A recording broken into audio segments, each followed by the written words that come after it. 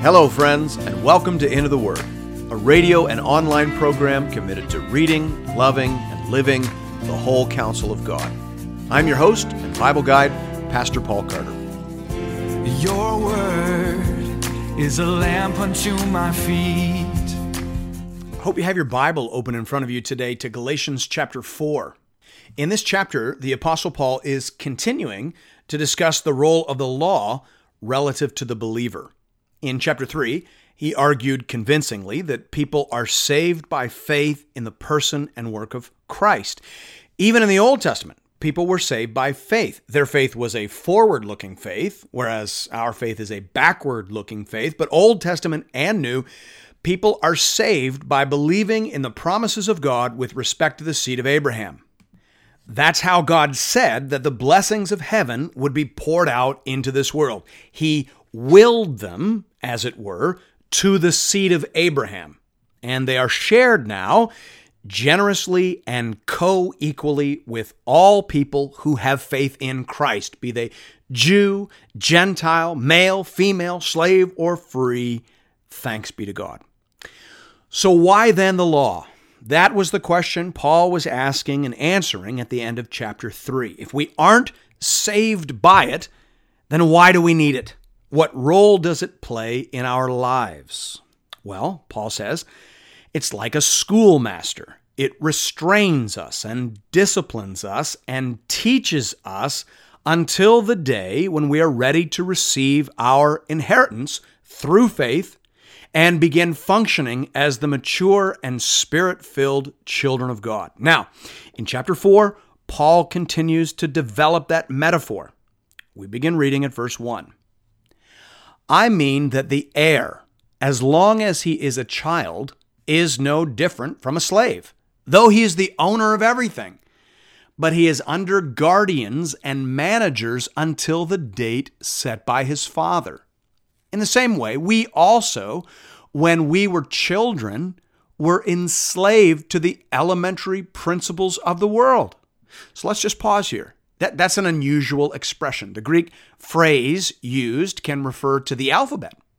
So scholars like R. Alan Cole suggest that Paul is referring here to the elementary stages of religious experience, whether Jewish or Gentile, through which the Galatians have gone in the past, but which are now all alike equally outdated by Christ. Closed quote.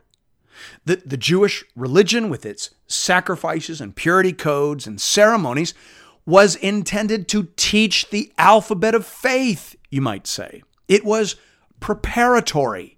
It meant to teach the basic truths about the holiness of God, the contagious nature of sin, and the necessity of atonement. Having done those things, God, our Father, intends for it to give way to Christ. That's what Paul says in verse 4. But when the fullness of time had come, God sent forth his Son, born of woman, born under the law, to redeem those who were under the law, so that we might receive adoption as sons. And because you are sons, God has sent the Spirit of his Son into our hearts, crying, Abba, Father. So you are no longer a slave, but a son. And if a son, then an heir through God. So Paul says that in the fullness of time, after the Jewish people had been disciplined and instructed and prepared by the law at the right time, God sent forth his Son, who was born of a woman and who lived under the law, to redeem those who were under the law, so that we might receive adoption as sons. Jesus did for us what we could never do for ourselves. He kept the law, and he paid for what we had done in his body on the cross. He did this to make us sons and heirs. He did this to change our status before God. And what a change it was. In Ephesians 2, Paul says that before Christ, we were strangers and aliens. But you are fellow citizens with the saints and members of the household of God, Ephesians 2:19. In 2 Corinthians 5, Paul says that in Christ, God was reconciling the world to himself, not counting their trespasses against them, 2 Corinthians 5:19. That is the gap that is covered by the gospel. Thanks be to God. If we are in Christ, we are no longer apart from God. We are no longer estranged from God. We are no longer alien to God. If we are in Christ, we are reconciled to God. We are brought back. We are brought in. We are brought home. That is a fact, Paul says. And it's important that you feel it. Therefore, Paul says that when we are adopted, we are simultaneously filled with the Spirit of God and enabled by that Spirit to address God as Abba Father. Listen, friends, as an adoptive father myself, I understand what the Apostle Paul's trying to say here. I want my daughter to know that she is my daughter, but I also want her to feel like she is my daughter. I don't ever want her to doubt my love for her. And I so wish sometimes that I could put my spirit inside of her so that I could testify to her spirit that she is loved and accepted and adored by me. I can't do that. But thanks be to God, He can. He can and He does. He puts His Spirit inside us so that we can know and feel and believe that we belong. Hallelujah. Paul goes on to say in verse 8, "Formerly, when you did not know God, you were enslaved to those that by nature are not God's. But now that you have come to know God, or rather to be known by God, how can you turn back again to the weak and worthless elementary principles of the world, whose slaves you want to be once more? You observe days and months and seasons and years. I'm afraid I may have labored over you in vain." The argument in these verses is fairly straightforward. Here, Paul is reiterating the substance of his concern with the teaching of the Judaizers in Galatia. If all of what we've said is true, if you have received justification and the gift of the Holy Spirit through faith in the life and work of Jesus Christ, why would you turn back to the elementary rituals and principles of Judaism? Having graduated to maturity, having become a full adult member of the family of God, why would you now wish to re-enroll in kindergarten? If you think that makes any sense at all, then I worry, Paul says, that I have labored over you in vain. Verse 12, "Brothers, I entreat you, become as I am, for I also have become as you are. You did me no wrong. You know it was because of a bodily ailment that I preached the gospel to you at first. And though my condition was a trial to you, you did not scorn or despise me, but received me as an angel of God, as Christ Jesus. What then has become of your blessedness? For I testified to you that if possible, you would have gouged out your eyes and given them to me." This passage has been the source of a great deal of speculation concerning the health challenges endured by the Apostle Paul. Paul says that he first came to them because of some sort of illness that he was experiencing.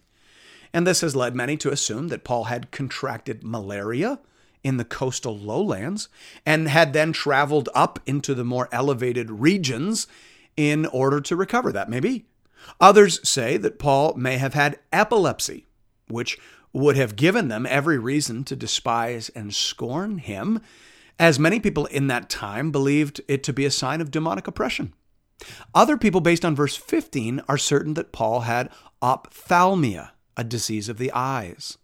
Unfortunately, the text doesn't supply the answer, but happily, it doesn't really matter.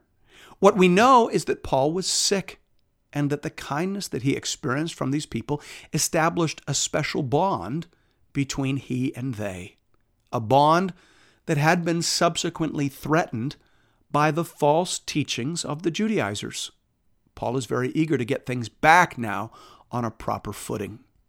Let's just notice that bad doctrine is the cause of much disunity and loss of relationship in the church. You can't maintain friendship in the gospel if you aren't believing in the same gospel. These people, these Judaizers, believe in faith plus works. You can't hold hands across that kind of divide. It will divide the church, and it will render friendships asunder. So Paul says, put that away. Come back to your senses. Come back to your original faith, and let's resume our former friendship. It's a very interesting approach, and one we could likely learn a great deal from in our day and age. Verse 16, have I then become your enemy by telling you the truth? They make much of you, but for no good purpose. They want to shut you out, that you may make much of them. It's always good to be made much of for a good purpose, and not only when I am present with you, my little children, for whom I am again in the anguish of childbirth until Christ is formed in you. I wish I could be present with you now and change my tone, for I am perplexed about you. Tell me, you who desire to be under the law, do you not listen to the law? For it is written that Abraham had 2 sons, one by a slave woman and one by a free woman. But the son of the slave was born according to the flesh, while the son of the free woman was born through promise. Now, this may be interpreted allegorically. These women are 2 covenants. One is from Mount Sinai, bearing children for slavery. She is Hagar. Now, like a good pastor, the Apostle Paul begins to buttress and support his basic argument through illustration. And there is no better source for illustrations than the narrative portions of the Old Testament. So he says, this is like the story of Sarah and Hagar. He actually says, this may be interpreted allegorically. Now, most conservative evangelical folks like me are pretty comfortable with the idea of typology. Typology is the idea that the stories in the Old Testament serve to establish the general shapes and patterns that are then fulfilled in Christ. So, for example, the story of Noah's Ark is like our conversion, Peter says in 1 Peter 3. If we go into Christ through faith, like Noah and his family went into the ark through faith, then we will be saved from the wrath of God. That's typology. But most Protestants following Martin Luther are very nervous when it comes to allegory. Allegory is basically a more extreme version of typology. Typology says this is like that in a general way. Allegory says this has a hidden secondary or spiritual meaning that wouldn't naturally occur to the casual reader. And most Protestants get very nervous when people begin reading the Bible in this way. That was one of the main issues in the Protestant Reformation. Luther said that the Roman Catholics were generally not dealing in the primary common sense meaning of the biblical text. They were always talking about secret, hidden, spiritual meanings that often had absolutely nothing to do with the words, grammar, and context of the original text. So what in the world should we do with this particular text? Here, Paul is saying that the story of Sarah and Hagar may be understood allegorically. What would Luther think about that? Well, thankfully, Luther tells us what he thinks about that. He says here in his commentary, allegories do not strongly persuade in theology, but as certain pictures, they beautify and set out the matter. So basically, he says, I don't like allegories as arguments, but I don't mind them as illustrations. Then he goes on to say that Paul, because he had fortified his cause before with invincible arguments taken from experience, from the example of Abraham, from the testimonies of the Scripture, and from similitudes, now in the end of his disputations, he adds an allegory to give a beauty to all the rest, closed quote. So, don't make your case with an allegory. And don't even introduce an allegory, Luther says, unless you've already proven your argument with appeals to Scripture, reason, and experience. Fair enough. The Apostle Paul explains now the meaning of his allegory in verse 25. Now, Hagar is Mount Sinai in Arabia. She corresponds to the present Jerusalem, for she is in slavery with her children. But the Jerusalem above is free, and she is our mother. For it is written, Rejoice, O barren one, who does not bear. Break forth and cry aloud, you who are not in labor. For the children of the desolate one will be more than those of the one who has a husband. Now you, brothers, like Isaac, are children of promise. But just as at that time he who was born according to the flesh persecuted him who was born according to the Spirit, so also it is now. But what does the Scripture say? Cast out the slave woman and her son, for the son of the slave woman shall not inherit with the son of the free woman. So, brothers, we are not children of the slave, but of the free woman. So Paul says, Isaac did not come through the slave woman. He was not born to Hagar. Hagar represented Abraham and Sarah's attempt to produce an heir through the flesh. Right? There was no word of command from God, no promise from God that Hagar would produce a child, just an attempt, a rather sordid attempt at that, to produce by effort what God had said would come by grace. Now, a child was produced in this way, Ishmael, but he was not the child of the promise. The child of promise came not by strenuous and questionable effort, but rather by faith and trust in the word and promises of God. That child, Isaac, became the child of promise. Similarly, Paul says, there are many people, many biological children of Abraham even, who try and earn the inheritance by strenuous human effort. They are outsiders and slaves with respect to the promises. The real children of Abraham, the people who inherit the blessings, are those who put their faith in the word and promises of God. Those are the people who live free. Those are the people who are called the children of God. Paul adds an extra detail here that we should also be careful to see. He says in verse 29, but just as at that time he who was born according to the flesh, Ishmael, persecuted him who was born according to the Spirit, Isaac, so also it is now. Paul says, the people trying to earn the inheritance will always resent and oppose those who think to inherit it by faith in the person and work of Christ. Tim Keller says here, religious people, in brackets, speaking of those who try to earn their salvation, are very nervous and touchy about their standing before God. Their insecurity makes them hostile to the gospel, which insist that their best deeds are useless before God.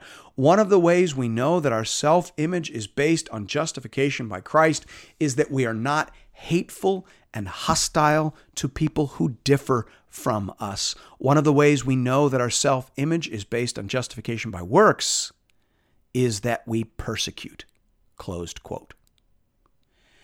If we believe in salvation by grace through faith, then we will find ourselves kindly and gently disposed to other people.